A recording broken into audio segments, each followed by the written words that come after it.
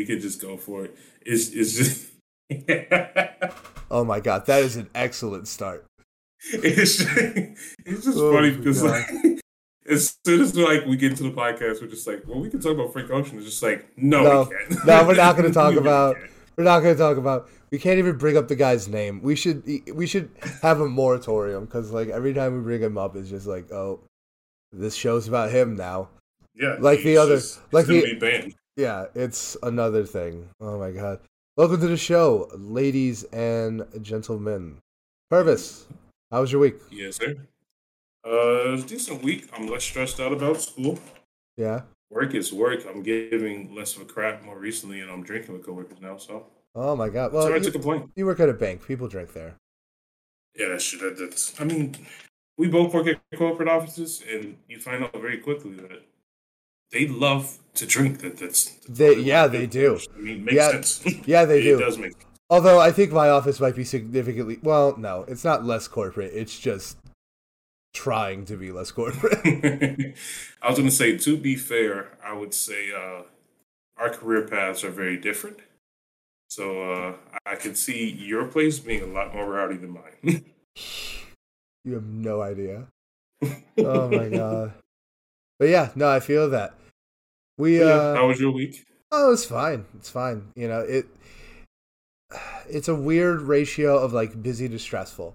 You know, very busy, shockingly not stressful. Kind of enjoying my week, as busy as it is, like not having a bad time at all. Right. As long as it's not both, then like Yeah, you can. no, to be dead ass. As long as I'm not stressed, I'm happy. I don't care if I'm busy. I don't care if it's slow. As long as I ain't got stress, I'm fine. No, yeah, I definitely feel that. It's funny. Like every time we talk about the weeks, I try to remember like what we talked about earlier throughout the week because like we actually do a lot of stuff outside of work, but we always bring up. Yeah, well, it's because we record during the week, and it's like that's what dominates your week. And also, like, I don't know. Right now, my life is like pretty boring outside of work. It's like, yeah, I played Horizon Forbidden West. I mean, by all means, we can sit here and talk about games. We can sit here and talk about games. Between us, so, Also, yeah, also like I am just trouncing folks in Halo. Like oh, you're sometimes still on the Halo bus. I feel like a lot of people fell off. it comes in waves. I went like 3-4 weeks without playing it, and this week I'm just playing it again. And then like I'll probably play it for like 2 more weeks, and then I'll go 3-4 weeks without playing it. You know what I mean? Right. No, that makes sense. It Yeah, goes in waves.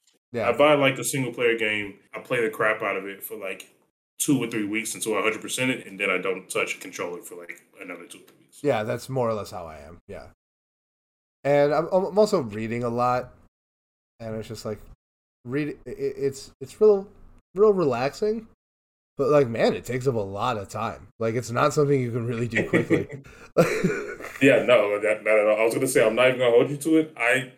Besides a textbook by force because of school, I don't think I've read a book since like my junior year of high school. You should read books, man. It's important for people to read books.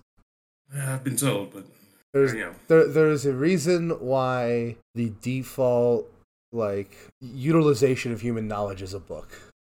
I 100% believe that like when you read something you take the time to comprehend it, you understand it better.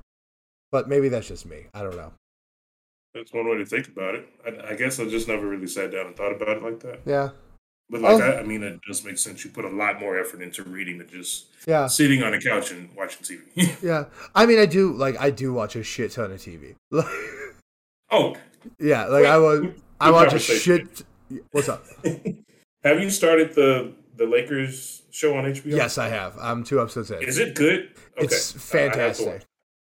I'm still Fantastic. catching up on Bel Air, which is fantastic. I'm Really, really really loving good. Bel Air. I think Bel Air might be a topic that we get to eventually.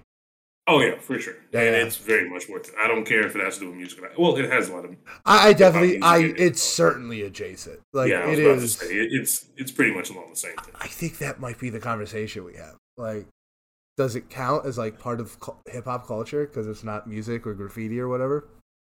thing.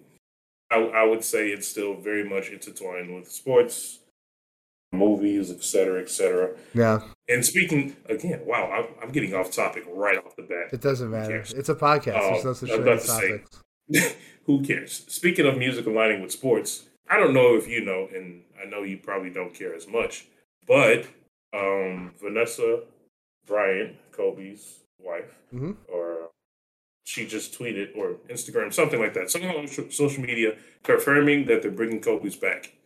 And this is a big deal. I cannot wait. I hope I get a pair of Kobe's. It will be freaking amazing. Oh, the to add to my shoes? shoe collection. Yes, sir. Oh, that's sick. Yeah, I guess some new deal with Nike or whatever. Super hype. I cannot wait. I will buy as many as I can. Dude, I want to get back into sneakers, but like they need to get easier to get and not as expensive as they are. This is very true. Like the price point, I get used to it. Unless it's resale, then that's trash. But yeah, it's impossible to get these shoes. I mean, I remember it was not too long ago that like you could just like walk into a Foot Locker, pay $120 and get like a pair of Jordan 1s that was like, you know, basic ass colors, but like a pair of shoes. Yeah, right. Again, you know, do have like, to take a step back and be like, these are literally a pair of shoes. Yeah, it's like It's not that serious. yeah, it's like look, I don't, but like I understand, I guess, why people go crazy over the super exclusive shit. You know, I get that kind of, I guess. But I will say this. But like a black pair of Air Force Ones, like really, I gotta fucking bid on these. Like, what is going on? They're $200. What the fuck? Like, okay, no, it definitely. I will say black Air Force Ones are maybe like $90. They'll run you $90 now. I think I picked up a pair, and I just keep them in my trunk just in case I forget shoes at home, or forget shoes when I go out. I should say. But what I would say, since I've started to get back into car, shoes, big barefoot. yeah, dude, I go out in slides. You know I wear slides everywhere. Yeah. But yeah, I've gotten really into shoes. I took a break. I'm trying to get back into it. I just got the Oreo Yeezys 350s. And then I just picked up the Gatorade Jordan 6s. I'm praying to God I get these Air Max 1s that are coming out on Air Max today. So, like, I've been fiending, and I'm starting to get back into it. And, like, I've experienced the high because I've had, like, off-white shoes. I've had shattered backboard shoes. And I've sold them both for a lot of money. I won't put the number on there. But it's definitely a thrill, and I cannot wait to get back into it. Wow. Yeah, I mean, probably in the back half of this year. I'm pinching pennies until my sister's wedding, but I want to get back into sneakers. I used to be. I have like one good pair of Jordans left, but I just ran through all of them because when I was in grad school, I was extra broke and. Well, to be fair, that's what you do when you're kids. Yeah. Well, not kids, but younger, I should say. Yeah. Well, when you don't have expendable income. This is also true. We just picked up a lot more bills within the past 5 years of our existence. Yeah. All right. Shall we? Anyway. Shall we get into the news? Now that we have. I should say, going into this, we have made kind of a change, not even on purpose. An editorial decision. That's what Right. what media people call it. An editorial decision. Sure, let's go with that. We will now be doing news on the music that's coming out after we record the podcast. Yeah, that's what we've kind of decided. It kind of made sense. Like it was kind of like it would make sense not to speak about music that we listened to the week before. Then it comes out like it was a whole like 10-day period where we talk about news, and then it's been out by the time we release the podcast. So we'll be talking about music that is coming out the week of the podcast. Yeah. So we record now on Thursdays. So we have all the information for what drops on Friday for New Music Friday, and we edit and we distribute it on Sunday. So you'll be hearing about like all the stuff that dropped that week, the single lead-ins, everything that we can. And yeah, that has been our editorial decision of the week, is to make sure to talk about the albums that are coming out now. When they're coming out. Yeah, they come out now. You know, when you say it, it makes us think, what are we doing here? But anyway, we're getting it together. Yes, we are. All right, we should start off with the albums then. We got new albums dropping this week. We got 4 that could possibly do numbers. We got Nigo's I Know Nigo. We got Denzel Curry, Melt My Eyes, See Your Future. We have Buddy, Super Ghetto, and Lotto, 777. Okay. Where do you want to start? Who is Nico? Who is this person?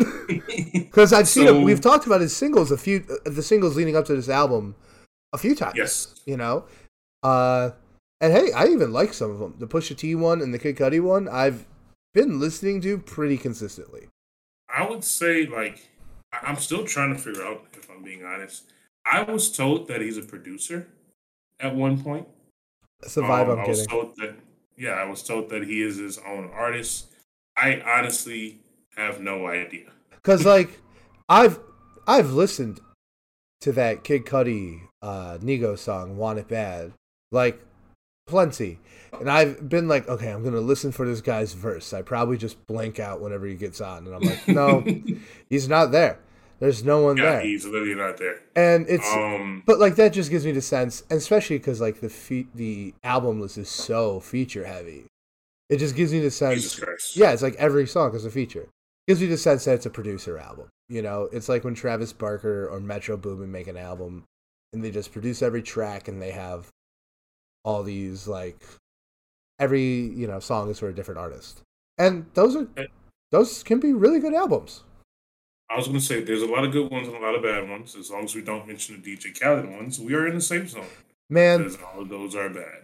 Yeah, all of them. There's one DJ Khaled song I really love. But, like, it came out... I don't even know if I can say that. I bet if you listen to the song, you'd like it. But it was, like... This was 2011 DJ Khaled. I'm On One with Drake and... Oh, okay. Yeah, this is, like... Years before he discovered We the Best. Years before Major Key. One. This song was probably 7 years old when he started saying Major Key. Yeah, so it looks like it's a producer-centered album, and it is. Yeah, I just looked into it. And I think bio on Spotify says DJ, hip hop producer, label owner. So it makes sense. So I mean, I feel like I've already heard half the album, so like I'll probably be giving it a spin or two just because. Those could be fun. There's been plenty of producer albums that I listen to pretty consistently. Yeah, I was gonna say this is. I would say I'm very, very excited for this just because of the features alone. There's Two Tyler, the creator. There's A$AP Rocky. There's Pharrell Williams. There's Kid Cudi, A$AP Ferg, Pusha T, Pop Smoke, Lil Uzi Vert. All those names are extremely well known. Yeah. So I can't wait. All right, now one of my golden boys, one of my very, very favorite little men, Denzel Curry. He's dropping "Melt My Eyes, See Your Future." I know we're just gonna move past it. I'm hyped for this. I actually am hyped too. I'm sorry. I just completely broke character. Carry on. No, I just, every single for this, or at least the single he's been dropping recently, the one that came out this week, Troubles with T-Pain, Walkings, Zatachi, liked all of them, fucked with it all. So this will probably be the first album of the four that I listen to. I am anticipating listening to this album tomorrow. It is part of my day already planned. I will say, everything I've heard from him is amazing. It didn't click right away. It took a second to grow me. Like, if you actually listen to the lyrics, this man is he's insane. He's actually insane. Oh, he's a lunatic. Which is crazy because, like, if you ever watch an interview with him, he comes across like probably the most well-adjusted of the SoundCloud guys. Oh yeah, for sure. He certainly comes because, like, he talks about like, I had like loving parents and like a stable household. I've seen a lot of different interviews, mostly on that end, but every once in a while he comes out and says some like random stuff where he's like, "Oh, this is the crazy." It makes sense now. Yeah, no. But I love the dude. I love the energy he puts out. I think he is so hype. What did you say? We talked about this before on the podcast, and you texted me about it afterwards. Oh, yeah. About, like, how... Go ahead.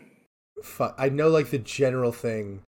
We were basically saying, like, who would we compare him to or something? Or, like... Oh, yeah, like... Who would you, like... who would you introduce... To? Yeah. Basically, the idea was, like, if you...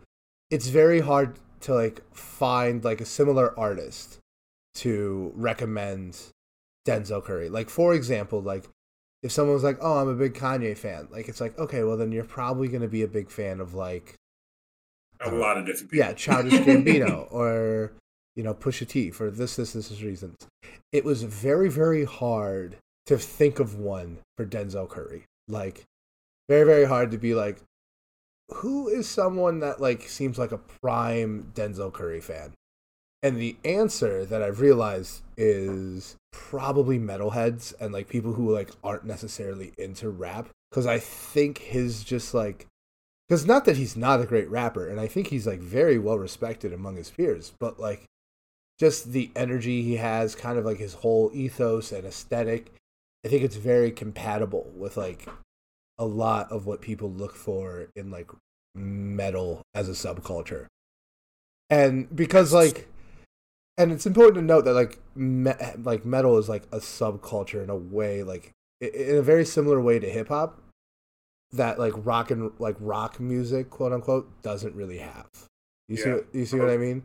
So that would be like the kind of person where like if you really wanted to give someone like a really good, really authentic, because like let's be real, like most metalheads are like, yeah, I like Eminem and that's it. Like if you wanted to give someone who's like very current, very with it, but like still appeals to like that kind of crowd, I would for sure recommend Denzel Curry. Right. I was gonna say as soon as you text me about this, because I think we talked about it days after the podcast. I kind of it was while I was editing it that it hit me. Right. With like as soon as you hit it to me, and it could just be like confidence bias, where like, oh, you're told something and it kind of reconfirms it, and like you start believing it even more. But even if it's not that, when you told me that, like as you know, I have a lot of like white friends, just who I grew up with in high school and stuff like that, and it's funny because one of them, like Sam, one of my best friends, he has a whole playlist called like an angst playlist. I listen to none of the music on the playlist because I just don't relate to it. But it's all like you said, it would be like heavy metal or like hip hop or like this dark music. And his favorite rapper, I think, is Denzel Curry. So it just obviously made sense. Yeah, and like, but like a lot of my friends like that, they're one of their favorite rappers. They don't say it, but like they always hype and listen to Denzel Curry. Yeah, and it's interesting because like no one, I don't know many people in my life that like listen to Denzel Curry. That's yeah, like I just know don't. a couple, but no. I will say this: I know some people who fuck with but him. I don't know people that talk about exactly. I know people who like if you say like, "Oh, Denzel Curry," they'll be like, "Oh, he's good." Like right, but like, you're not gonna listen to him. Yeah, like my buddy Christian, shout out Gonzo, right? Like he saw Denzel in concert because he opened for Billie Eilish, and Christian's weird. He was like, "Yo, Denzel is like the truth. He put on an amazing show," and I'm like, "I told you, man." But yeah, I think that's what's interesting about him, and I also think that's kind of the reputation he has because I remember he had that very viral like a version covered where like people do covers of other people's songs, and he did a Rage Against the Machine song. Boy, is that fitting. Yeah, and Rage Against the Machine, like, it's a metal band, but, like, Zach De La Rocha is a rapper. And he threw his own verse into it. It was incredible. And, like, Rage Against the Machine is a very hard band to cover because it's very performance-based. It's, like, the exact opposite of, like an R&B artist where, like, they're doing this complicated singing. It's like, no, it's very simple lyrics, very simple singing, but you got to make people want to like burn up, like throw a Molotov cocktail. It's the delivery. Bar. Yeah, it's all in the delivery, all in the stage presence. And like, I think that is like the thread you can draw from like heavy metal to Denzel Curry that I think people will fuck with. And it's not exclusive to him. And also like the weird, metal kind of being like, the pale stepchild of like the pale cousin of hip hop in some ways. Like we're not the first people to talk about this. Public Enemy and Anthrax were making music together before we were kids or before we were born. Right, I was going to say it's interesting that you brought that up because it's definitely like obviously this isn't the first time someone's talking about like heavy metal transitioning over to rap. But I was just thinking in my free time, I was like, oh, we could do a segment on like artists that are good at transitioning music and like introducing people to music. But I just thought about like it's so much easier to say like, oh, hip hop transitioning to R&B because there's like 1,000 artists that do that. Yeah, because there's and there's 1,000 hip hop songs that have like an R&B artist on the hook. Exactly. You know, in any other genre, just in general. And I was just going down the list. Like, I even went as far as like gospel into hip hop. Like, that would be Chance, sure, but that's about it. But yeah. like, it's unique where Denzel Curry kind of stands on his own. We're like, really, there's no one else like him, and that's really beneficial to his career. There's no one else like him that isn't like some sideshow that's completely irrelevant. Yes, You know, he's like a relevant figure in the culture. he made it. Yeah, he made it. He's respected, and he has that energy. And also, like, I 100% believe, I think I've heard it in interviews, that like Denzel Curry, like, this is all stuff he like consciously puts into his music. Like, Duke looks like a Hot Topic employee. All right, now tell me about this Buddy guy again, because we talked about this last week, but Super Ghetto is finally dropping. Yes, it's finally dropping. Like I said last week, Buddy was really influential on Revenge of the Dreamers. But besides that, he has his own discography. He's very good, very new, up and rising from California, I believe. I actually meant to look up who is he signed to. Give me a second. While I look this up, another thing I actually want to bring up, it's funny because I know that you know who Buddy is, and I don't think you realize that. Because Buddy actually pops up in Bel Air, the show. Oh, who is he? Now remember, he is signed to RSA Records, a rising rapper from Compton, California. He was signed by Pharrell. He's done a lot of different collaborations. Like I said, he shows up in the show Bel Air. It's the scene where Will is in Jazz's like music shop, and this artist comes in, and it's funny because like I did the same thing. I literally like did the same thing. And he was like, "Oh, that's Buddy." And it's funny because I literally said that out loud. I was like, "Oh, that's Buddy." And then Will said, "Oh, that's Buddy." And then Buddy looks at him and just like, "Oh, who the fuck are you?" But, wow, yeah, I didn't even catch it. Like where he's like looking for he's looking for something to flip really quick. Yes. That's Buddy. good. So now you know who he is. Oh, cool. But he makes dope music anyway, so I would definitely recommend. It is like I said, he's early in his career. No better time to jump on, check him out, see if you like him or not. If you don't, keep it pushing. If not, congrats, you found a new artist. Yeah, I'll for sure be checking this album out, 100%. All right, last one, Lotto 777. Got to be honest, this person is new to me. Been seeing them everywhere, so it looks like they're having a very organic rise. That's cool. Yeah, I was gonna say, to be honest, I'm in the same boat. I don't know a lot about her. From what I've done for my research this week, she has been around for a decent amount of time, but like hasn't really been, I would say, popping off and successful. Like, no way is she at like Meg Thee Stallion's level or something like that, or popularity. But she's like apparently not new. I would say that. Yeah. The only thing that I know about this album so far is supposed to be like her second coming, I guess you can say. She was saying that she's grown a lot as a woman, and this is going to show in her new album. It's going to be different from the previous ones. Another reason I want to bring it up, because we're talking about just like Women's History Month in general. I think it really sucks the way that women are still treated in the industry. Apparently, there was an interview where she was saying one of the people featured on the album, and it's still on the album, apparently said they wasn't going to release the music until they slept with, or she slept with him. Yeah, that's all really sucks. That's all I know about the album was that controversy, which immediately puts me on Lotto's side, right? Like, which is 100%, like, obviously. You know, which is gonna get me to listen to the album just because like I want to root for the girl now because that's fuck, man. Oh like, well, I just did some research, and it is Kodak Black. What did I say in the other podcast? If Kodak Black is your favorite anything, you're losing. That is the most unsurprising thing that has ever happened. I'm just going to say. Yeah, no, not at all. Yeah, it's like the first thing. I went to her tweet about the album promoting it, and one of the first responses is like a video of him basically admitting to it. Yeah, that really sucks. That's disappointing. Wow. She was like, I'm going to keep it on the album because I like the song. Wow. Fuck Kodak Black. I would legitimately try to get like his rights taken off the publishing so she gets all the money. That is not a bad idea. I would legitimately, like, if I was her, this is not legal advice. I am not a lawyer. But Matter of fact, we're getting him killed tonight. No, not that. Don't do that. This is Kodak Black here. But Lotto, I'm not a lawyer, but I would do that. I would talk to your lawyer about doing that. I'm sure he's very good. I'm sure you can afford a very nice lawyer.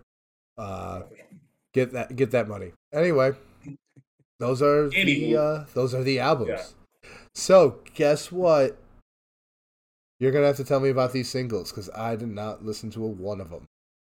that is okay. And you know what the beautiful thing is? Yeah, Neither did I, because now we're talking about relevant music. yeah. um, The stuff First all off, dropped like today. oh yeah, for sure. Like this is either today, tonight, or tomorrow.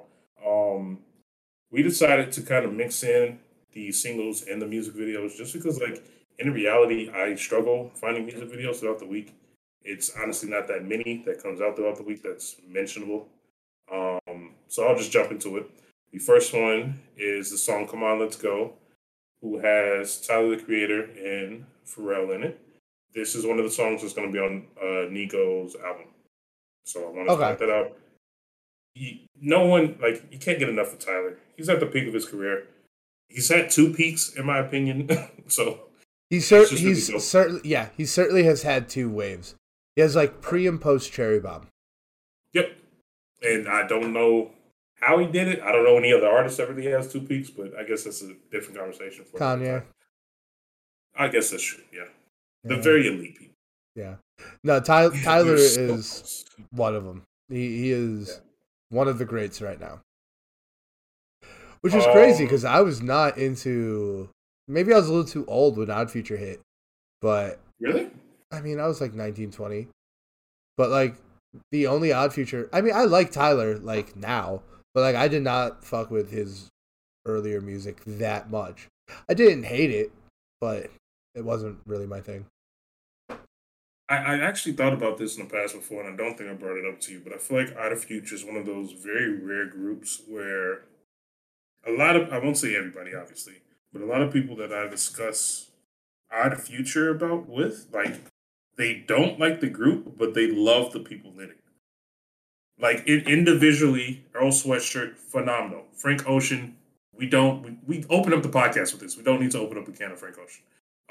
Tyler the Creator, just all the artists that came out of Future, and even the careers. Taco had an amazing career in acting, and got the other dude's name. He was just in Man, do you remember Loiter Squad? Jackass movie. Yeah, that's what I'm saying. Like all of them individually have had amazing careers, but I feel like anytime I've seen like or had a conversation about this, it's like, oh, he listens to the Odd Future. Like as a collective, it's just like it's not the same. Yeah, I mean the Odd Future albums are good. Like those like collective albums, they're pretty good. Oldie's a really good song, but like That's literally it. Exactly. Everyone says oldie, and then yeah, and then that's it. but yeah, like Not that it's bad, but yeah. that's just kind of in me, and you know I think we're gonna move on the second after I finish the sentence because this is a topic for another day. But I do think it's interesting to compare and contrast Odd Future and Brockhampton. Because they're like opposites, but also the exact same. Like, Yeah, I'm about to say we plan on doing the yeah, I think we're gonna do a whole Brockhampton Brockhampton episode. podcast, Yeah, which is very worthy. yeah, So we can bring it up there, and then we can bring up like ASAP Mob. We can bring up all the groups. yeah, yeah. I just think those two have the most in common. I would agree. Yeah. All right. So, Yeah, anyway. Little Skies, play this at my funeral. Why would I want to do that? Do you know who Little Skies is? No, I'm just curious. I'm gonna get canceled, aren't I? I feel like No, not at all. I feel like I've seen them on like show up on my thing, but I would not doubt I've listened to them before, but I'm kind of unaware. No. What I would say, it's not a group. It's actually just one person. Um, Little Skies. I jumped on Little Skies. The album called Life with Dark Rose. He is 100% a SoundCloud rapper.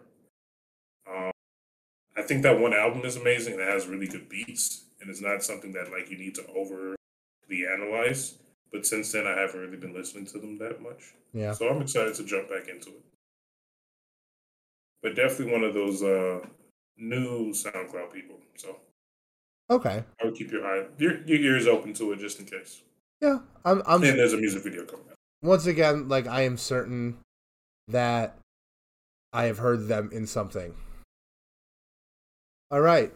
Now, who is this gentleman? This Chance the rapper? That's a silly name.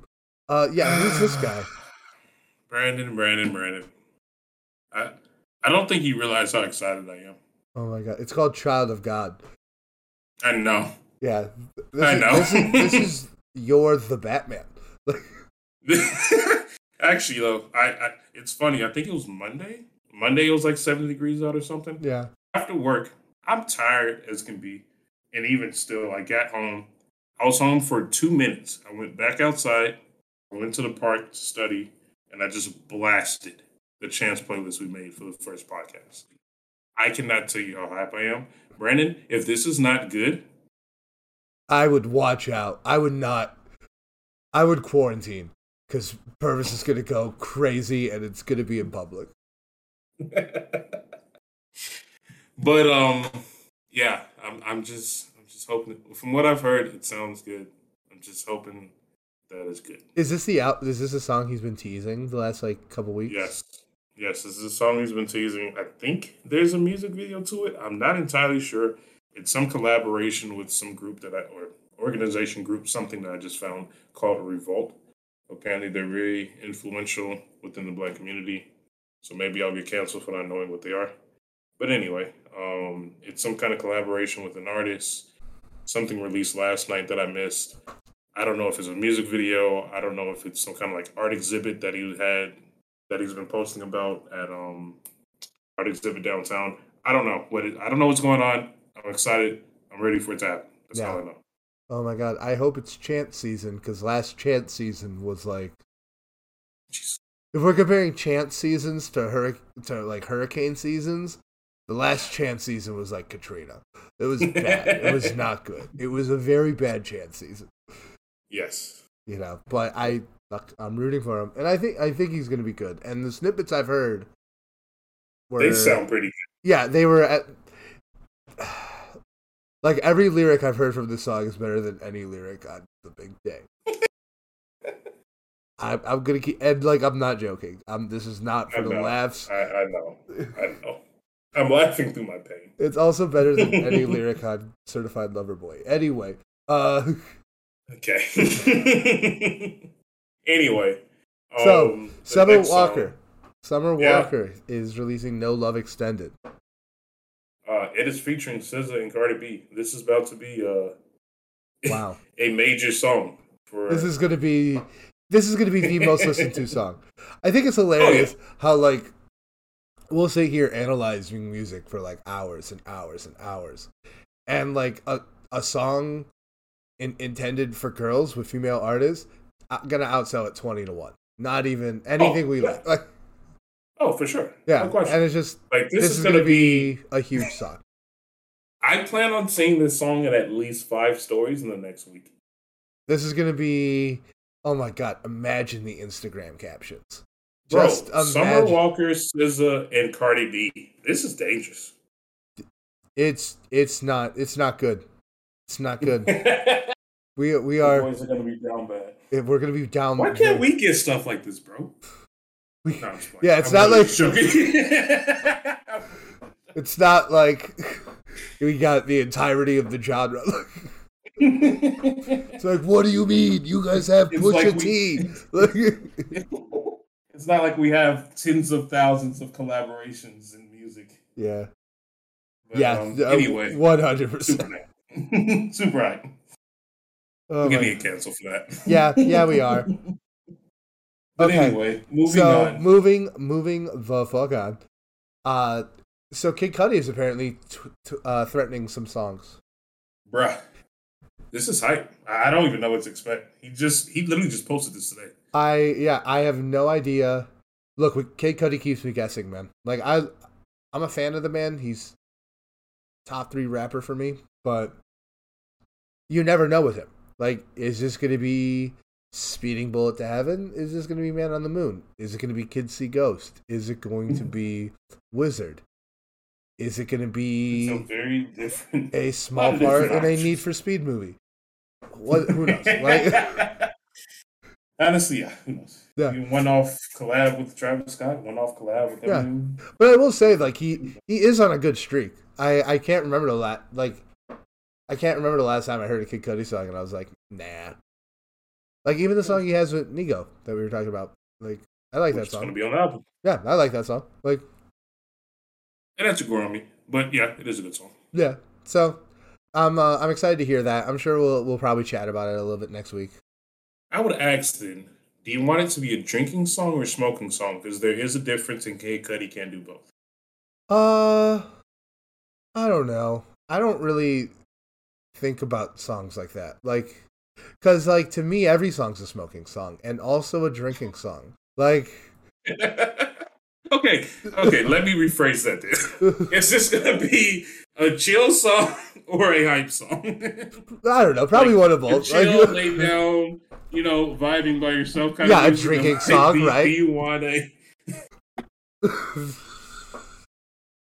do you want a party song at a club? Yeah, like a weed song. Because you have to smoke so much weed to like get over your social anxiety to do that. It doesn't help when you do both. Yeah, like. Alright, bro, it's never mind.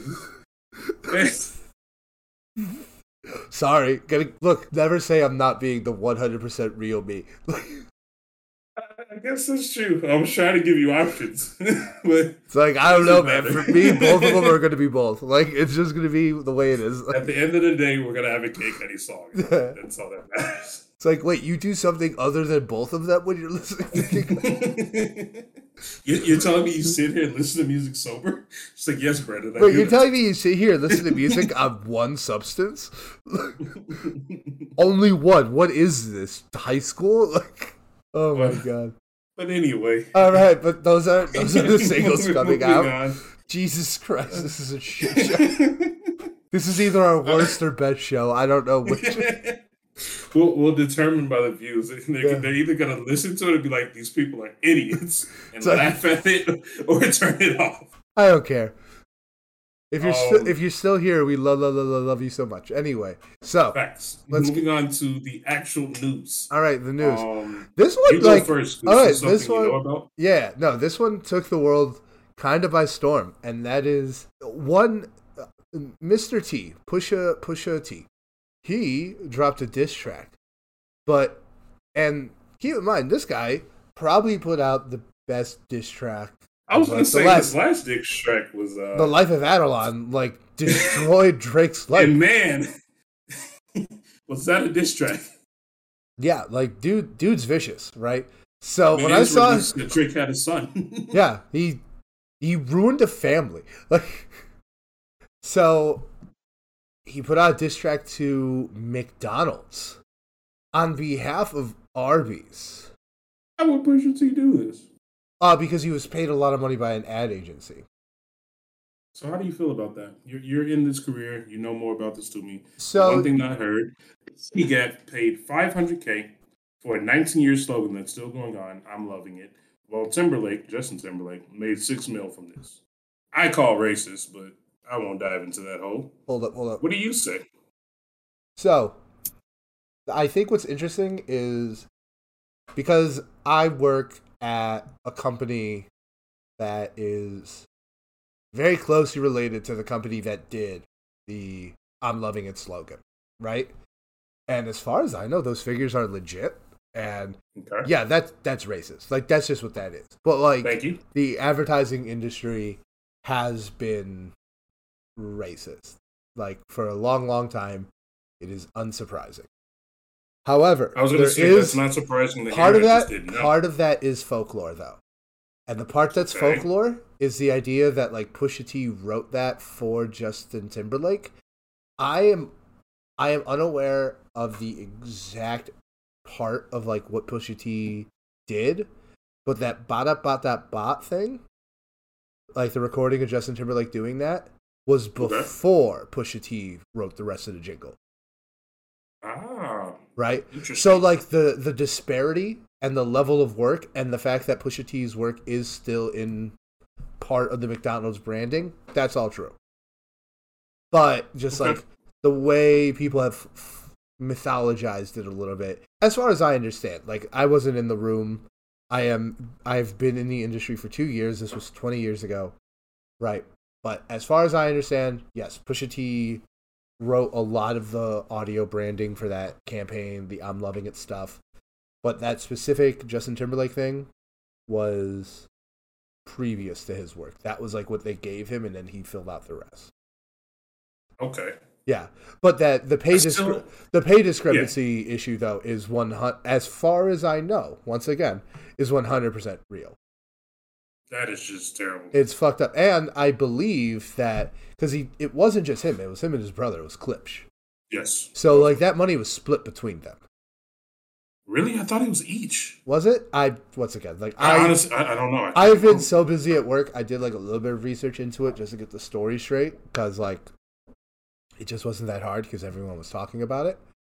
Right. But yeah, so like that is the disparity. The fact that Justin Timberlake made literally 12 times as much. 12 times. To do less work, mind you. Like I was going to say, like, he literally said, like, he came up with the little part. And then he came up with, like, yeah, and Pusha T made the rest. Like, yeah, the parts that are 100% accurate is that pay discrepancy and the fact that, like, Pusha T put in, and his brother put in, that's the guy I want to make sure doesn't get lost in this conversation. Yes. I forget his name, but the other guy in Klipsch. Yeah. But you know what I'm curious about? What? I mean, obviously, yes, this is terrible, and yes, this is racism. I'm curious if McDonald's, because like you said, if Justin Timberlake made the ba-da-ba-ba-ba part, or whatever, the beginning part. Yeah. That's really all the parts that was played consistently over this 19-year slogan. I wonder if they literally are saying, like, oh, we're not actually playing Pusha T's parts, we're not having to pay. As far as I know, like, it's like the music underneath the ba-da-ba-ba-ba, because, like, every time they play that, there's, like, music underneath it. That stuff was, like, done by Pusha T.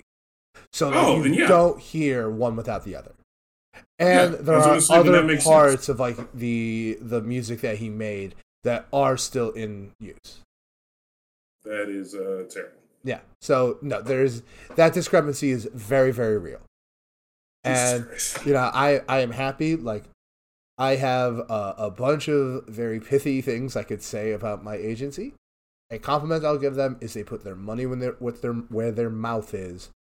They put their money where their mouth is when it comes to like hiring creatives of all colors, right? Specifically making a great push to hire a lot more black creatives.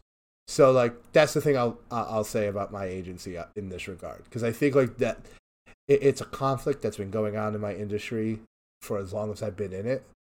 And I'm just now starting to see like some tides change. And I'm happy that I work at a company that's like part of it. Yeah. Yeah.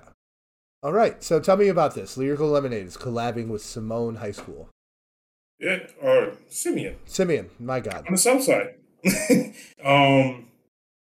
literally the only reason I threw this in. We talked about Lyrical Lemonade last week. It's just perfect timing. There's nothing too deep to go into. I just thought it was good timing where we were saying like, oh, like it's a really influential organization, regardless its leaders we may not agree with for whatever reason. Yeah. The organization is a pretty good platform and does a lot of good positive things for the community, even though I don't know if all the sales and proceeds are going to the high school. If it is, even better. But it's dope seeing stuff like this. They're having a collaboration with Simeon High School on the south side. Derrick Rose went there, which is a small detail, but it just kind of shows giving back to other kind of communities and things like that. Wow, that's great. I mean, hell, I'm all for it. I love to see local shit stay local. Yes, absolutely. Yeah. All right, so biggest news of the week: Lollapalozza. Yeah. They dropped their what is it called? Lineup? That's what it is. Yes. Dropped the lineup.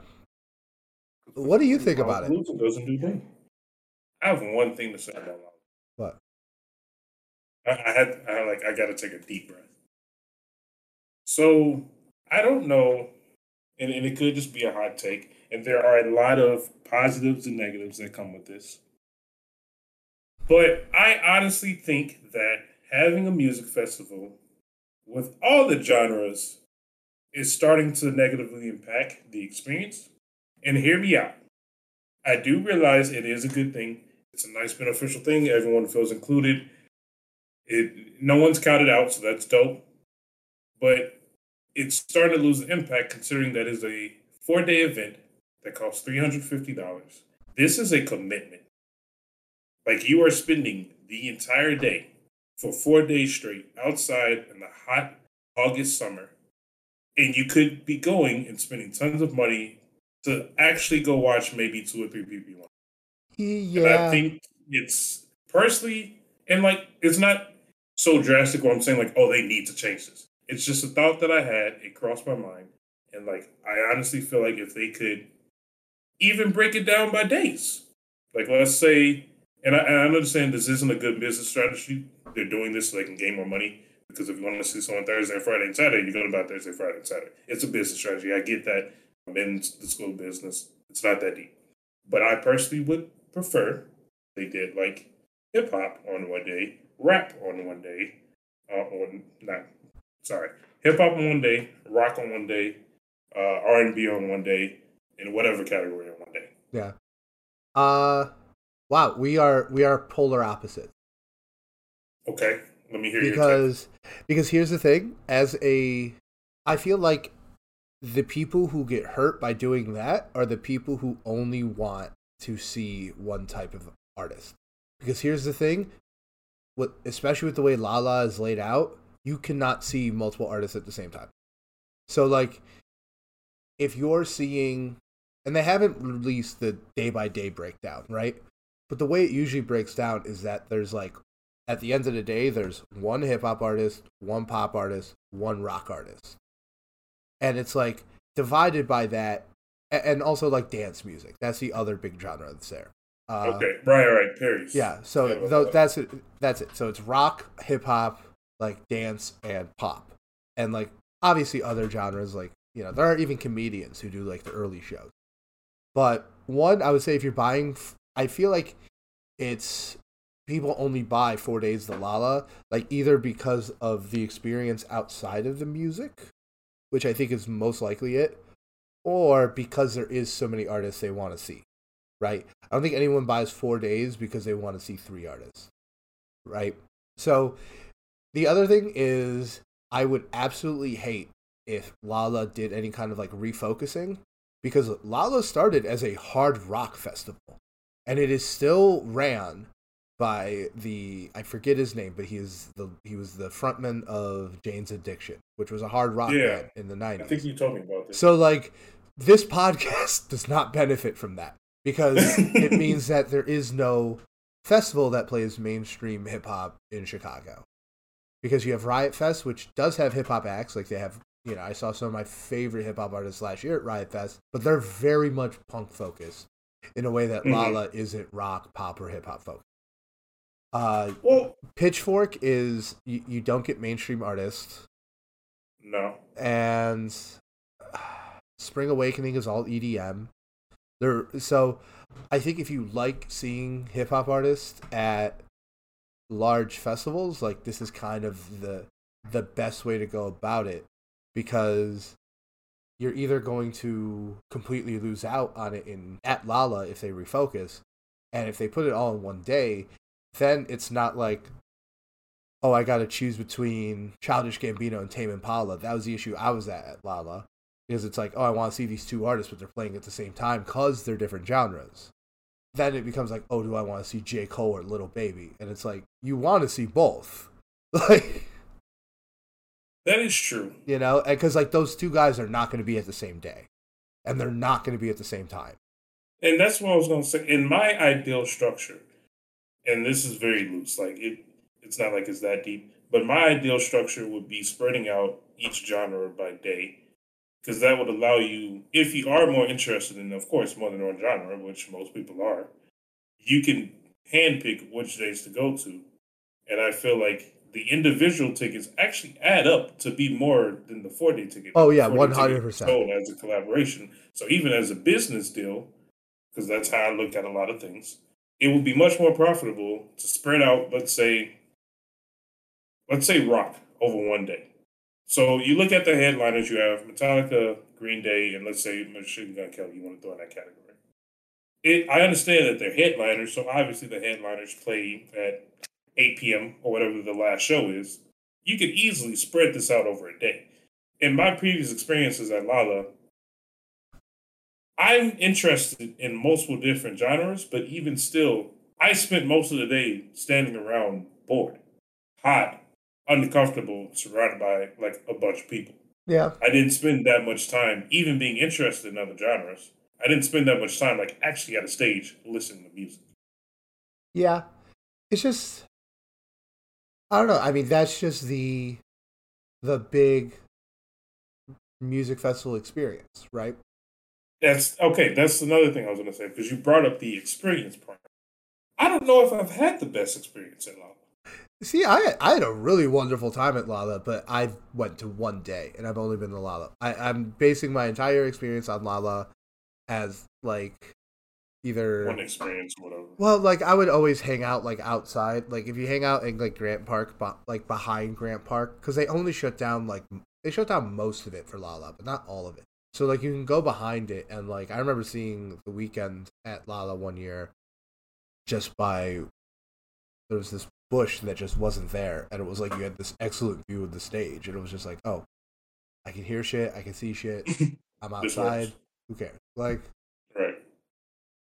but yeah, I don't know, I think that's just the festival experience, right? They want to like every day is like organized from like top down, right? So Hmm. like, imagine you have J Cole, well, like Lil Baby or Doja Cat's not playing that same day.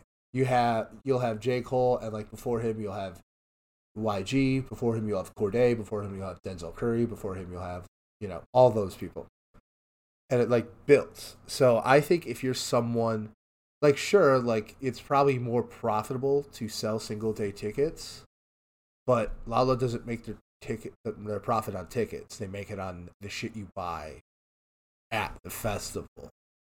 Hmm.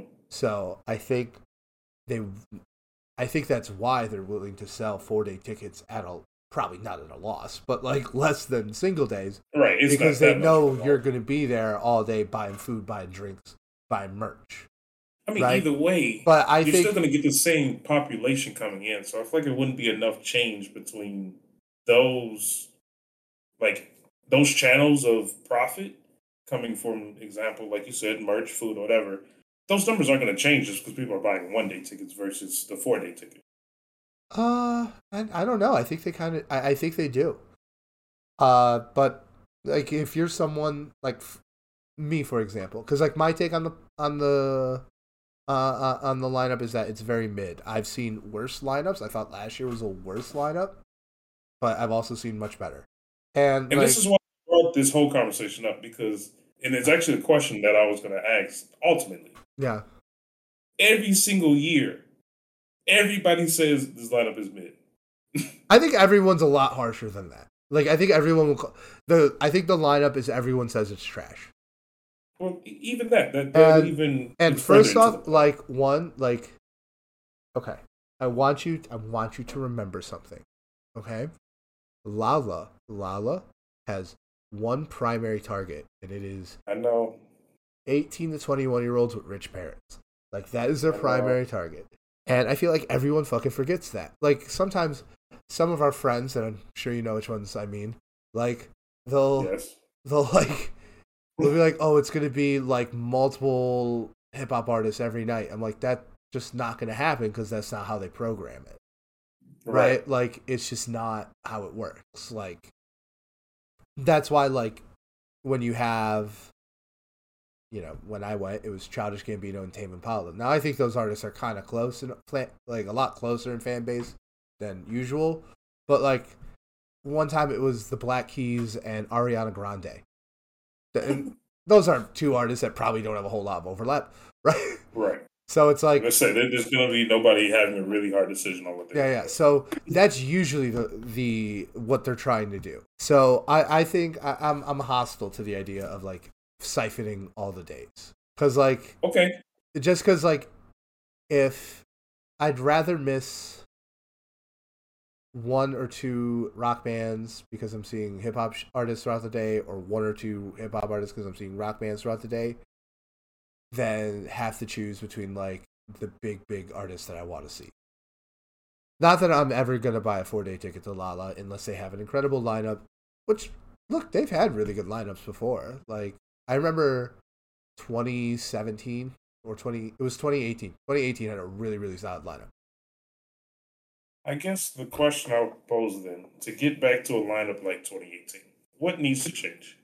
Because the reason it seems like everybody is always like you said, this is trash. And this is what we've heard every year. How do we fix that? I 100% think the problem is just people not understanding like what they're talking about. Like, yeah, I think people are just. I don't see how Lala fixes that. Like, I don't see how. One, I don't think Lala's gonna fix anything because I don't think Lala's in trouble. Say, there's nothing to fix, basically. Especially after last year, because like last year was like this huge economic event for the city.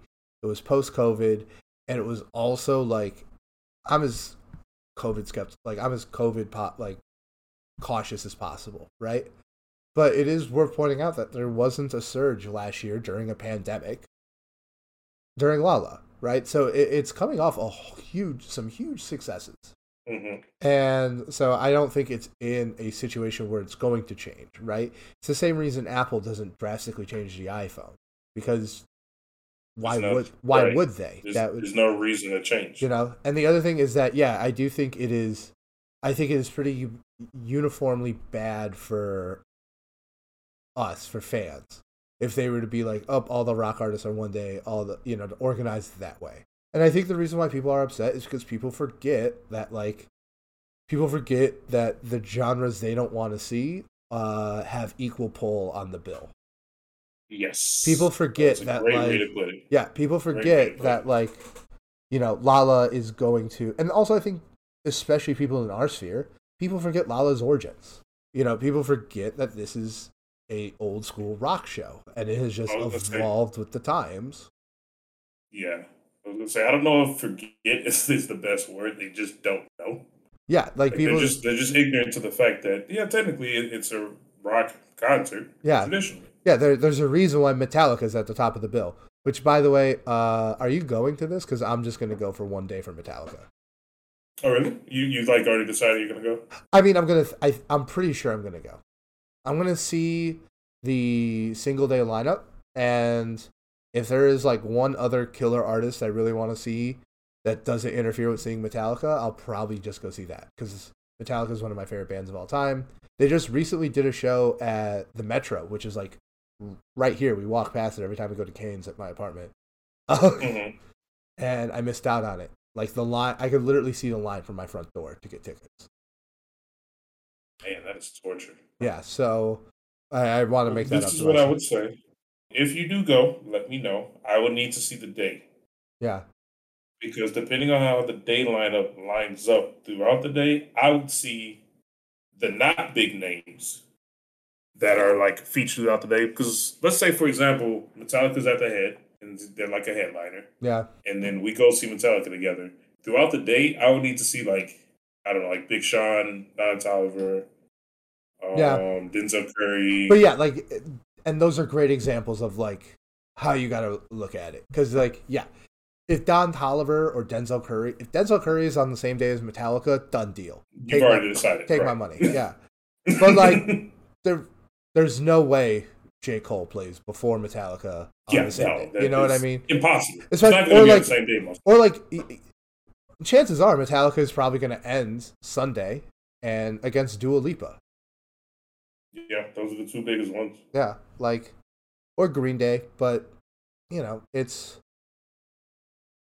Yeah, but I do think between Green Day and Metallica. I do think the second tier is actually a lot stronger than either one.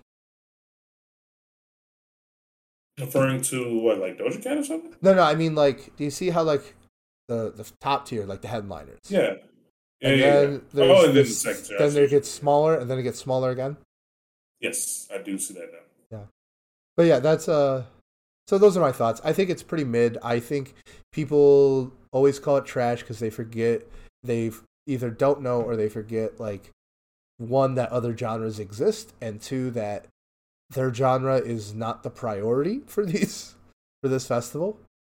I would love if we had a Rolling Loud here in Chicago, but we don't. We have Lala. So, Bro, we were just talking about this over the week, but if they had that like Coachella here, yeah, but not Coachella as a whole. That's Coachella's a lot closer to but that Lala one than year, Rolling Loud. Jesus.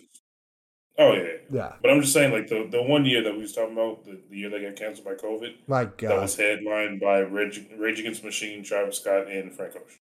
Yeah, no, that's a 3-day. We would both buy 3-day. Yeah, it wouldn't even. I would sell a child into slavery to go to that concert. Jesus Christ, we could have went anywhere. He chose the stupidest. I'll also, like, I don't know, eat a pizza with olives, I guess, like. Two very different ends of the spectrum. They're both things I don't want to do. Yeah, but they're two different extremes. Okay. Okay. We are just now arriving to the deep dive. Okay. So, Purvis, tell the good folks what we're doing this week. So, this week we will be discussing a deep dive on an album. We've been texting about this for a while, but after we do it, our big crit deep dive, we said we have to pick a handful of albums that we would find interesting to kind of talk about and to make them more worthy, I would say, and something of interest. It can't be like obvious albums. It has to be kind of like off albums that maybe didn't get as much attention, or maybe have a deeper meaning, or has to play a bigger role in the person's career. But I digress. This week, I decided to talk about Oxnard by Anderson .Paak. Yeah. So, I think we just want to find like albums, pieces of work that just resonate with us. Right? Right. Even if they're not necessarily something we'd call a classic. Like, spoiler alert, I don't know if I would call any of Anderson .Paak's albums classics yet. Okay. Yeah. But I have a reason for that, and we can get to it. I was going to say, that was definitely going to be one of my questions further on. Yeah. But let's just start off with this album in particular. This is the one that we decided to kind of go into and listen to the most. What are your opinions? What's going on? Have you heard this album before this week? Yes, I've heard this album. I remember it came out, and in 2018, it was my first introduction to Anderson .Paak. Ooh, okay. Not necessarily. Like, I've seen, like, off songs, a few songs off Malibu. I remember really, really liking his freshman class freestyle. Mm-hmm. Even though, like, he was with one of my least favorite people of all time. But right off the bat, like, this song is just perfect. It's, what's great about this album is that it is low-key and summery and chill without sacrificing any substance.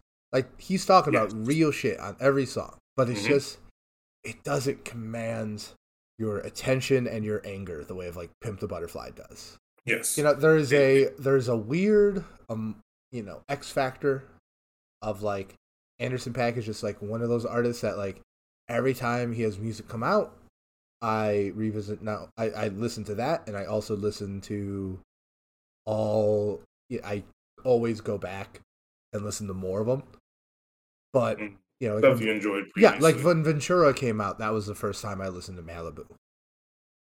Okay. Yeah, so like whenever he drops something, like I'm always like I like it so much that I go back and I do some digging. But he's never someone who like sticks really hard in my rotation. He's probably one of the artists I respect the most, but maybe not my favorite, like my personal favorite. Yeah, I can definitely understand it, especially with the respect part that you said at the end. I was going to say he's one of the few artists that can do everything when it comes to music necessarily. Like, he knows all the instruments. When he makes the music, it's not really a question like, oh, who produced this?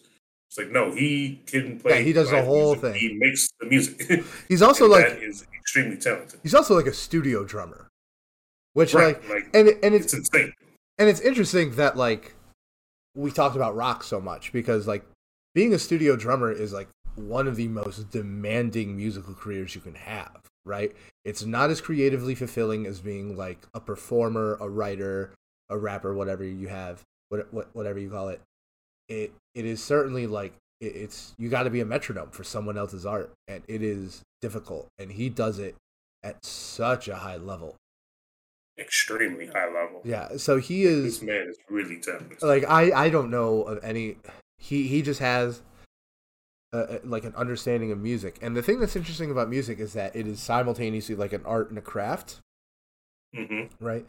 So, and I know we're trying not to talk about him, but you have someone like Kanye who like sits at the keys and like he's able to like in like an artful emotional way just pull emotion out of music. And then you have someone like Anderson .Paak who is like a technician who can do all these different things at a high level, right?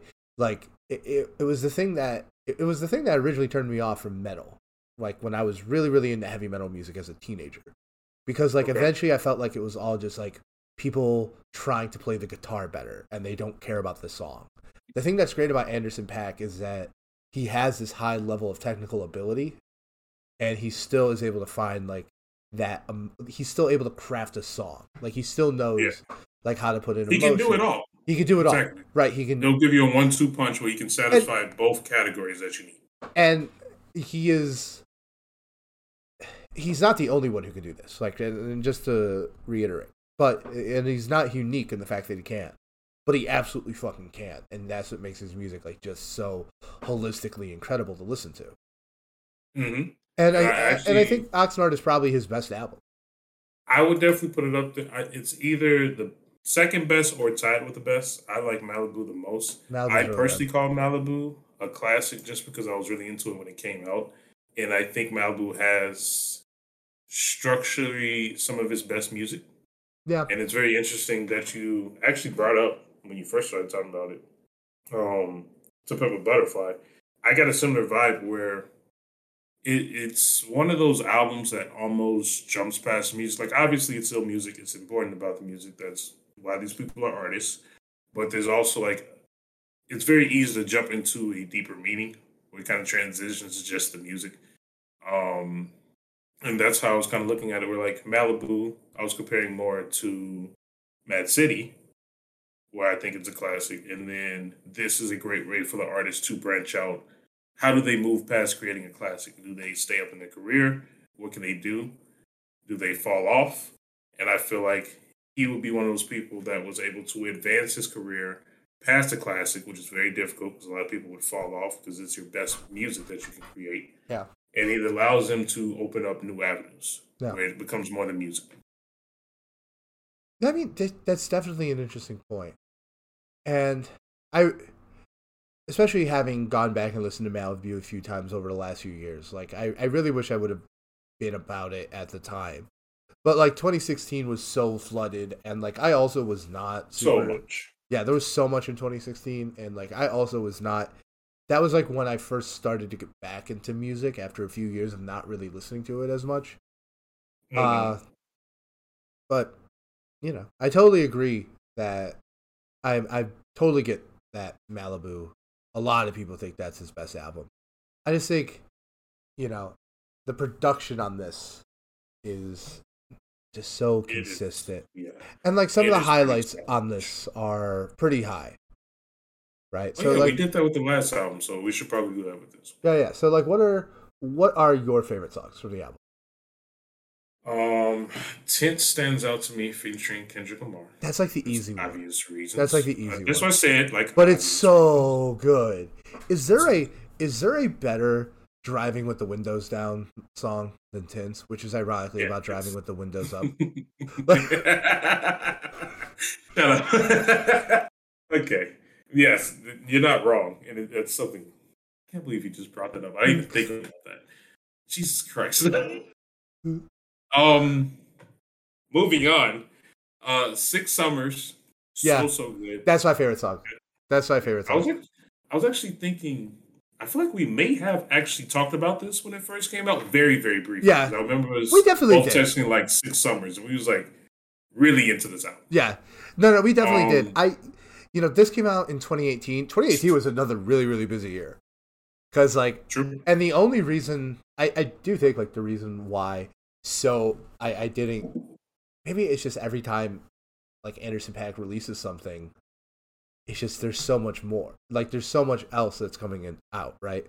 Because like 2018 we had Pusha T, Ye, Kids See Ghosts, which was the thing that dominated my 2018. You had Astro World. You had what was the other one? Iridescence, which also had the whole lead-in with the whole Amir Van and like the singles thing. Mm-hmm. So like that, like the run-up to Iridescence, like was kind of the thing that defines 2018 for me, despite it not being my favorite album. And listen to all the shit I just said.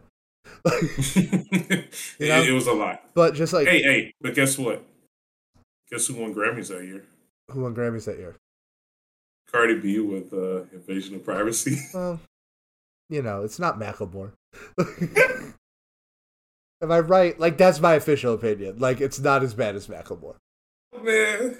Yeah. Scorpion came out. You love Scorpion. I do like Scorpion. That's another one. Didn't you make like a whole playlist off of that? Okay, so my thing is KOD. I'm sorry. There's KOD. A lot that we did not mention. Yeah, Swimming came out. Yeah, like Scorpion. There's a lot. Yeah, Care for Me by Saba. Yeah. Carter 5. Taboo. Denzel Curry. It's a lot. Yeah, a lot.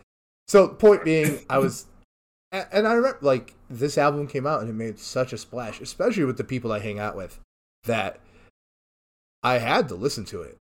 But it's almost special in that way because every time I listen to it, even though I know most of the songs, it feels fresh. Because that's one thing, I'll put on Kids See Ghosts sometimes and it's like, I've heard this a million times, right? It's boring now. And then you go like 6 months out hearing it and it's completely new again. But like, I think that's something that is like a special connection I have with this album, and I think Anderson .Paak as a whole, is that I tend to enjoy it and then come back to it periodically, and that lets me just like, it keeps it fresh in my mind. Yeah. Now, do you have like a worse song? Because like my best song is Six Summers. I love Tints, great song, but Six Summers is like Tints. Trippy is really good. Left to Right is really good. Wow, you said Trippy? I did like Trippy. I like Trippy a lot. Okay, because like I question if there's any like real bad songs on this album, right? Even though I do think the back half is a little bit more boring than the first half, if I'm being completely real. Yeah. I thought Trippy was disappointing. I wouldn't call it bad. I don't think it's a bad song by any stretch. But I was like, oh shit, dude, J. Cole, hell yeah, because I love J. Cole. And it's like, it is not. I genuinely believe that if you put them in a room, you put two artists of that caliber in a room, 9 times out of 10 they're going to make music better than that. That's just my thought. No, you are correct. 100%. I'm in the same boat. I will say, considering that those are the two artists, you would think it's going to be a banger. Yeah, exactly. Because like he has Kendrick and J. Cole on the album. Yeah, your expectations definitely were too high, but I wouldn't say too high. They were where it's supposed to be, and it just didn't fulfill. You're right. Yeah, and like it's not. Once again, I don't think it's bad by any stretch. I just think it's a little disappointing. That's all. And but left or right is a very, very strong ending. I think. Oh, absolutely. Yeah, no, I think as far as like an ending comes, like I think those last 2 tracks are both like steps up. But I think like from Six Summers and then until those last 2 tracks, I think is a bit of a lull.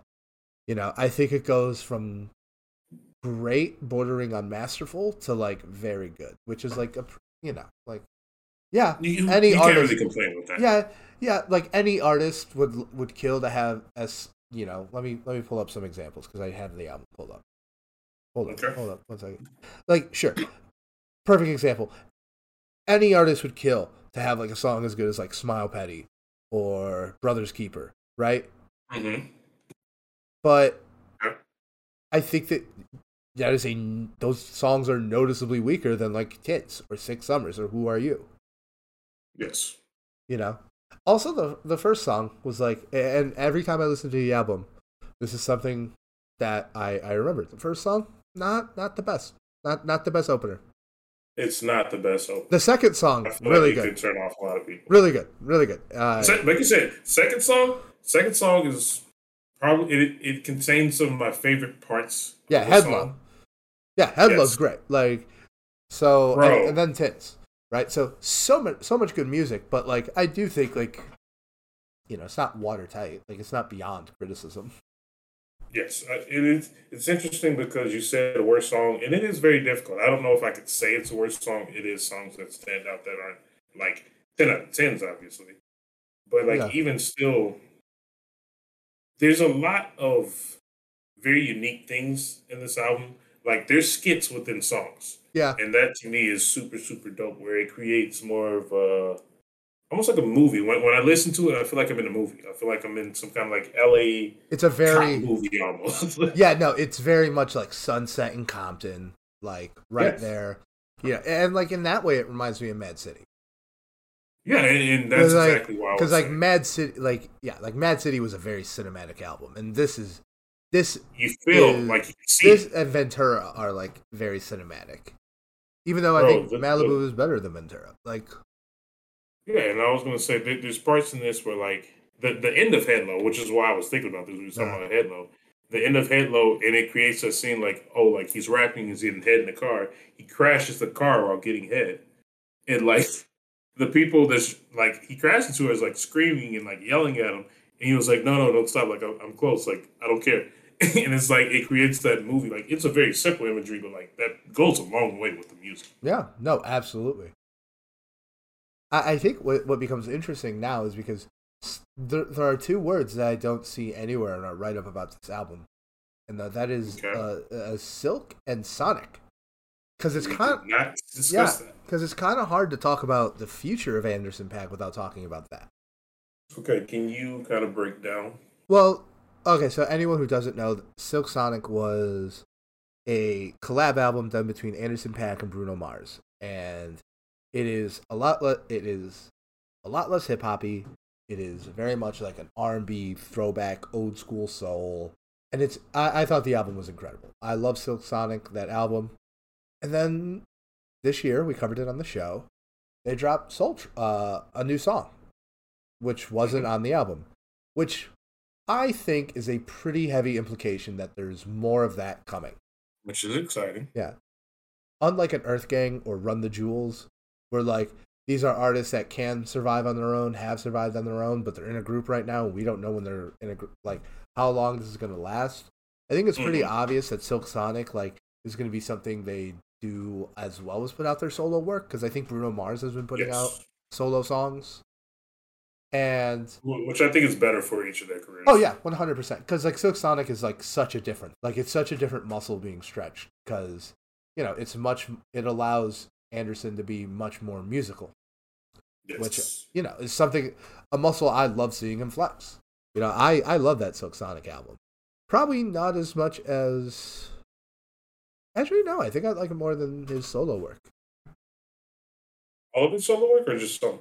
I mean, it's hard to say. Hmm. Maybe after, because I gotta say, like it is kind of crazy because title tracks we listen to day to day basis, right?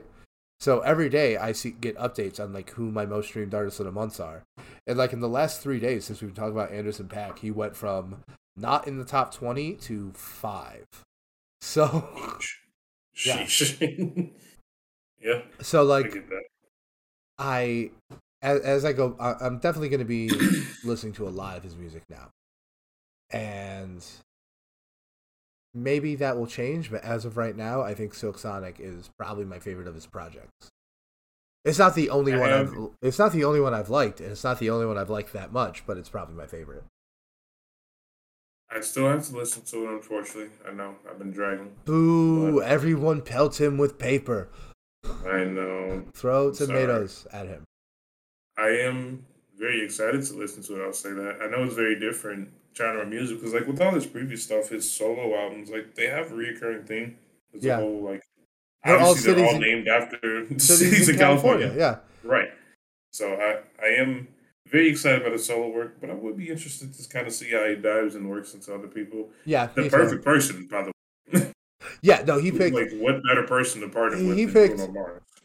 he picked the best collab, and it's a collab type that normally doesn't work very well, right? Like usually if you want a collab to like really, really pop, you want people who are different. I think that's why Drake and Future work really well. I think that's why Run the Jewels works really well. But these guys, they're both super musical. They're both super into that. I think despite being in different genres, I think they are very similar artists and they have very similar vibes. And I think they just pop off like incredibly well. But yeah, so on Tidal they have the master quality tracks, and a lot of Anderson stuff is on it. And I tell you, like you could really hear like how much music is like in it, like how many different recordings. It sounds. The thing I like the most about Anderson .Paak is how real his music feels.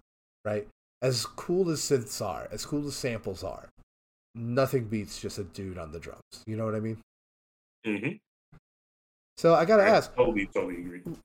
What is your biggest argument for making Malibu a classic? I personally think Malibu is a classic. Breaking down the actual album itself, for me, it contains a lot of like the key things that comes with a classic. I mean, obviously, each song is a hit, but for me, when I think of like a classic, it contains a lot of the artist's best songs, which I feel like this contains a lot of the peak songs that he's had in his career. I feel like structurally, it is the like ideal length. It's the topic and the subject is really, really good, and it has a deeper meaning in general. I would say the overall length thing, like always with him, you get that summary feel and that great kind of movie feel, almost like you're in a like movie. But like I feel like it's a sense of place. Yes. I feel like it was his first time doing it very, very successfully that a lot of people could not do. And whenever I hear people mostly talking about Anderson .Paak, Malibu typically comes up more common in social media, I would say. So I feel like this is what also put him on the map. And there's like a lot of structurally things, like I said, how I look at music. I've kind of discussed it before, but I kind of break down how it all puts it together. Like I love interludes. I love to look at features. I think it has a perfect balance between features and individual songs. It has skits included in it that are both surface level, like simple hip hop flex stuff, but it also includes like deeper, meaningful stuff. There's some political stuff in here, some more meaningful, like life balance type of stuff in here. There's go ahead. No, keep going what you're doing. Yeah, I was gonna say like another thing for me. Like I love songs that include two songs, for example, like either it's a transition or like you literally have two songs put into one because it's like a part A, part B. Yeah. And like the song, The Seasons, and Carry Me, like I love that kind of stuff. Like that kind of stuff I notice all the time. In every single Tyler the Creator album, the 10th song is always two songs put together. He's always done that throughout his career. And that's the first thing that like I would notice. I always look for that. Yeah. And so stuff like that is just phenomenal. Yeah. Yeah. No, well, my thought was just something that as I was looking through his like his streaming page, it was a single that popped up, and I'm like, oh my god, this is my favorite Anderson .Paak song. To my recollection, it's never been on an album. And I remember it coming out and being like, oh my god, this is what I want him to do. And which one's that? It's Lockdown. Okay. It was the protest song he came out with in the summer of 2020 in response to the riots. Yeah, it came with a video. Yeah, it came with a video and everything. And it was like hard. It was like him like really, really going. You and your politics. Yeah, I know, but the dude did it really fucking well. And like and what's funny is like the project he would go on to do after that is Silk Sonic, and the opposite of what that was like. And I also really, really quite liked it. But I remember when that came out. That was like a flashpoint for me in Anderson .Paak. Like, oh man, I'm picturing the music video now. Yeah. That's a really good song. That was a good song. Yeah. And it was just, it's another example. It's something calling back to last week's episode. Like, just right song, right moment, right artist. And this came out in 2020. Yeah. Man. Yeah, this literally would have been perfect last week. Yeah. Well, we were talking about albums, so I can see why we That is true. So, like, yeah, I mean, I think if we're talking about Anderson .Paak's, not that we were, But like as we talk about Anderson .Paak's future, especially as a solo artist, that's kind of more of a vibe I'd like to see. Especially because like gangster rap was born in California. There's no reason he can't go in that direction without keeping every part of his albums that we like. I'm interested to see, at least in terms of that subject, how involved he might be. Because obviously, like, there's certain artists that are more involved with, like, right, that kind of topic. But I don't know his history with that. And especially like in 2020, 2021. Like, I mean, it kind of reminds me of the Kendrick feature on that Baby Keem song where he's like, I've been ducking the overnight activist, you know, the people who become activists when it's convenient. Although that is, and that's a vibe I get from a lot of artists, but not Anderson .Paak. I got to keep it real. Besides, like, 6 Summers. Like, 6 Summers is a very political song. It is. Yeah. Which you just said you loved, so don't shame me. Yeah. Don't shame me for being a dirty politics person. You just know I am on the opposite spectrum. I am obsessed. And we respect each other for that. Yeah. I envy you. I wish I could undo it. Knowledge is a prison. Like, dude, when you grow up a young black male who doesn't believe in the government anyway, you kind of stop caring. Hey. Well, that's not the right word. The government, not welcome in here. If you are a federal agent listening to this podcast, Brandon, my name is Andrew Stewart. And Jesus Christ. And do not ask me where I was during the Chicago riots. God damn. Okay. Do we want to do recommendations? Should we close this out? We were just putting it back together. We pulled it back together to give a solid half hour on Oxnard. Really, all we could respect. Yeah. Given the circumstances we're in. All right, let's do you go first, because all of my music has been filled with Anderson .Paak recently. Yeah, me too. I was like, should I recommend an Anderson .Paak song? No, don't do it. Okay, no, I'm gonna actually list one. It's one that I cannot believe we left off one of our playlists.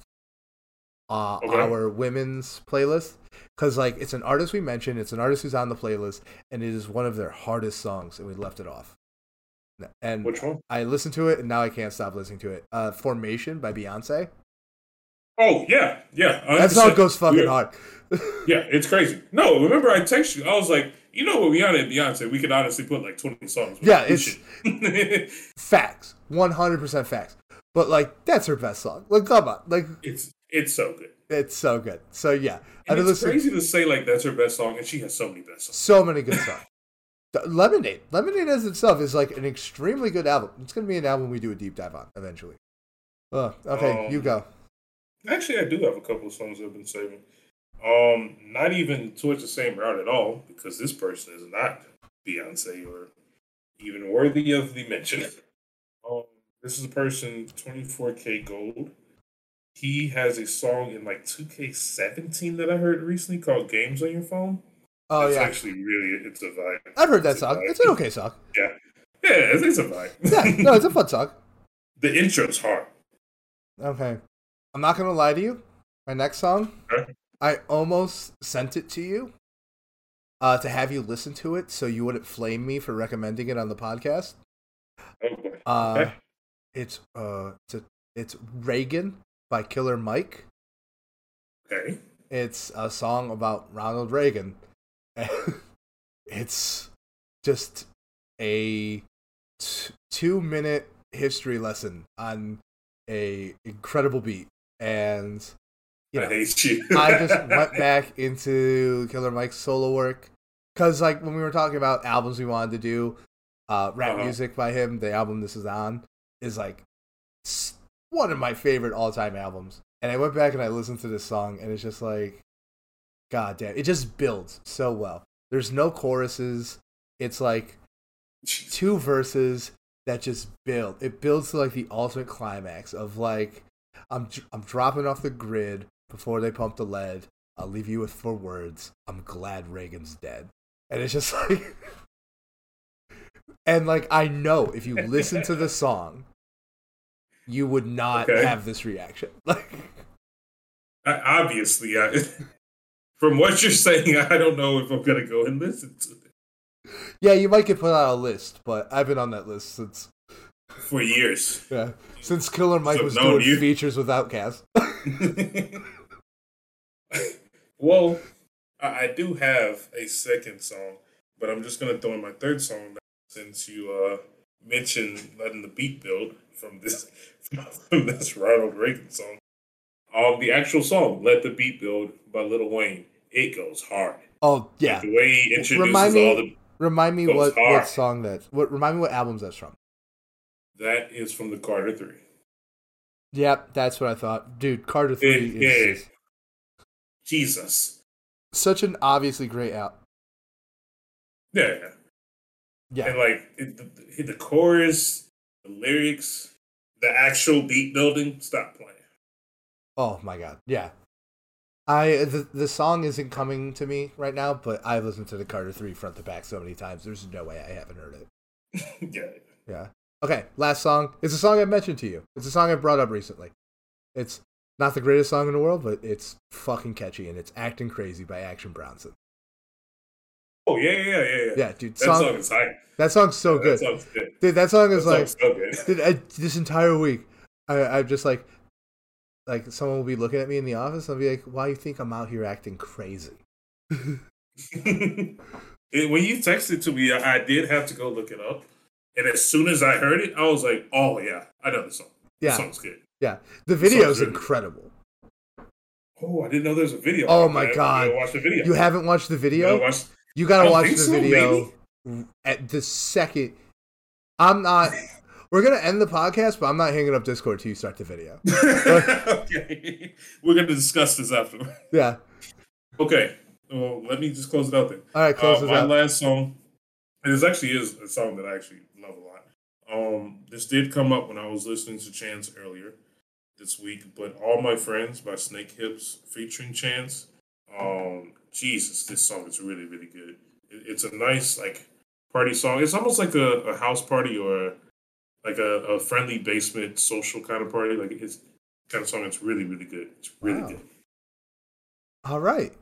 You guys send that to me. Send that to me right when we're done. I want to listen to that. I got you. All right.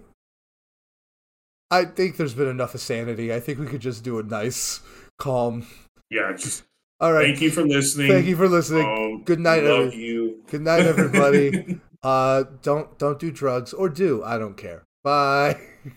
Jesus Christ.